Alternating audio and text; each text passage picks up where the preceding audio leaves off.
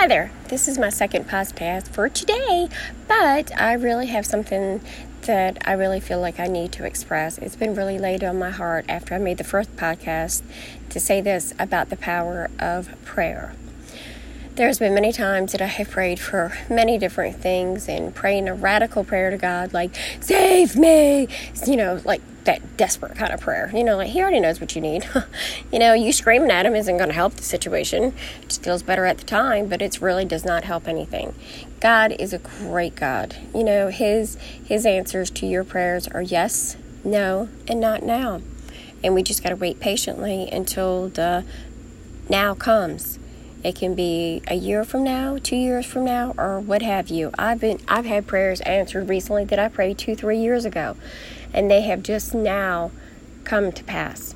And that's the good about God, because all that time that they didn't get answered, I forgot about them. I mean, seriously, I forgot about them. But God never forgets. God truly gives you the desires of your heart, no matter what the situation is. He is a good God, and He is a faithful God, and He's going to answer your prayers. I used to do the very generic prayers, and when you do the generic, not that there's nothing wrong with it, because I did it forever and ever and ever. It's just your words have power, and being a child of God, you also have that power. So when you say your prayer to God, whatever area that you need it in the most, just say it and believe it. Believe that it is done. Believe, because you've asked God, your Father, for whatever that it is that you need, that it's going to be answered. But it's going to be answered in His timing, not ours. And that when you do pray, like I said, having the power when you do pray it, pray that you receive it. Being a child of God is power, because it's power to the powerless. When I was married for 20 years, and then with a very abusive husband, I was powerless, always. I never felt my words meant anything. I used to say to myself, am I talking? Is anybody listening to me? Because, you feel like your words are going absolutely nowhere, trying to help the situation, trying to make things better, and it was just like, it was done. And then your power is being taken away with you if you have an emotionally abusive husband or boyfriend or whatever. And the emotional abuse, you hear it all the time, so you think that you're not worthy. You never think that you're worthy. But God says something completely different. Then you look back and you're like, God, did I ever do that? Did I ever go through that and believe the lies, either from Satan or your husband or from whatever? Because anything that is not edifying you and bringing you down, that's not of God. And that's not what you're supposed to be into. I prayed before I left my husband, which I knew that I should have left him a long time before that, but I just finally had the nerve to do it after I finally gave in to the fear. I can't be any more afraid, and I can't be any more worse than what I was when I was with him. And I finally did it. And as I said in the last podcast, I was attacked from the church. They were like, God's not going to bless you. How do you know that you heard from God? But you do know when you hear from God, because it is such a peaceful voice. It is such a peaceful thing that you know that you're doing the right thing. There's no question. God is not the author of the confusion. When you're confused and your head's going in 50,000 different directions, that's not from God. That is not. But you have to be still. You have to remain at rest so you can hear Him, and you can hear the direction that He wants you to go into. That way you're a lot more closer to your destiny.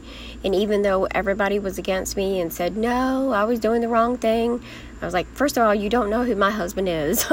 And secondly, I know that I heard from God. And yes, I did question it many times too. Even though that I knew that it was from God, I still questioned it because I was not sure. I completely disrupted my whole entire life. I lived in North Carolina for 10 years. I took my daughters away, which they didn't come with me at first. They stayed with their father, and then they came with me. But it was the hardest decision that I ever had to make. And moving back to my hometown was like awful. The whole 5-hour drive that I drove home, it was like, God, please don't take me back to this place. Please tell me that this is not your will for me to come back here. But it was. But it took me a long time to realize that. And then now it's just like, wow, I can see the reason that you wanted me to be here. You wanted me to be stronger. You wanted me to trust in you. You wanted my faith to grow, because my faith has been tried, tested, and tempted way too many times.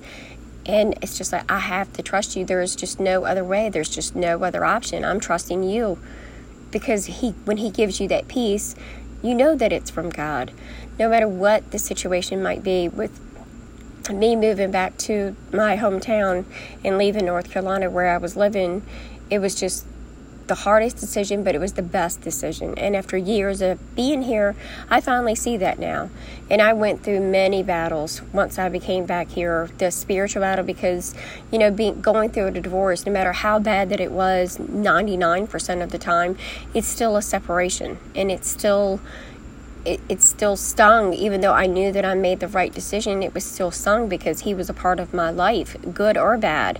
He was still a part of my life, and I just had to let it go. I just literally, for my mental standing, I just literally had to let it go, because there was no peace, there was no joy, there was no nothing. It wasn't anything. It was a dead marriage that had been dead for a really long time. But the fear of the unknown, I just had to take that chance, and God gave me the grace and the mercy to go through that, and I'm so thankful that he did it, even though it was extremely hard when I first did move back here, because I didn't want to be here. Especially, I didn't really want to be here because it's a really, really, really small town, and I was like, oh, please, God, tell me you do not want me to do this. But it is what he wanted me to do, and everything is of a season. Eventually things got a lot easier.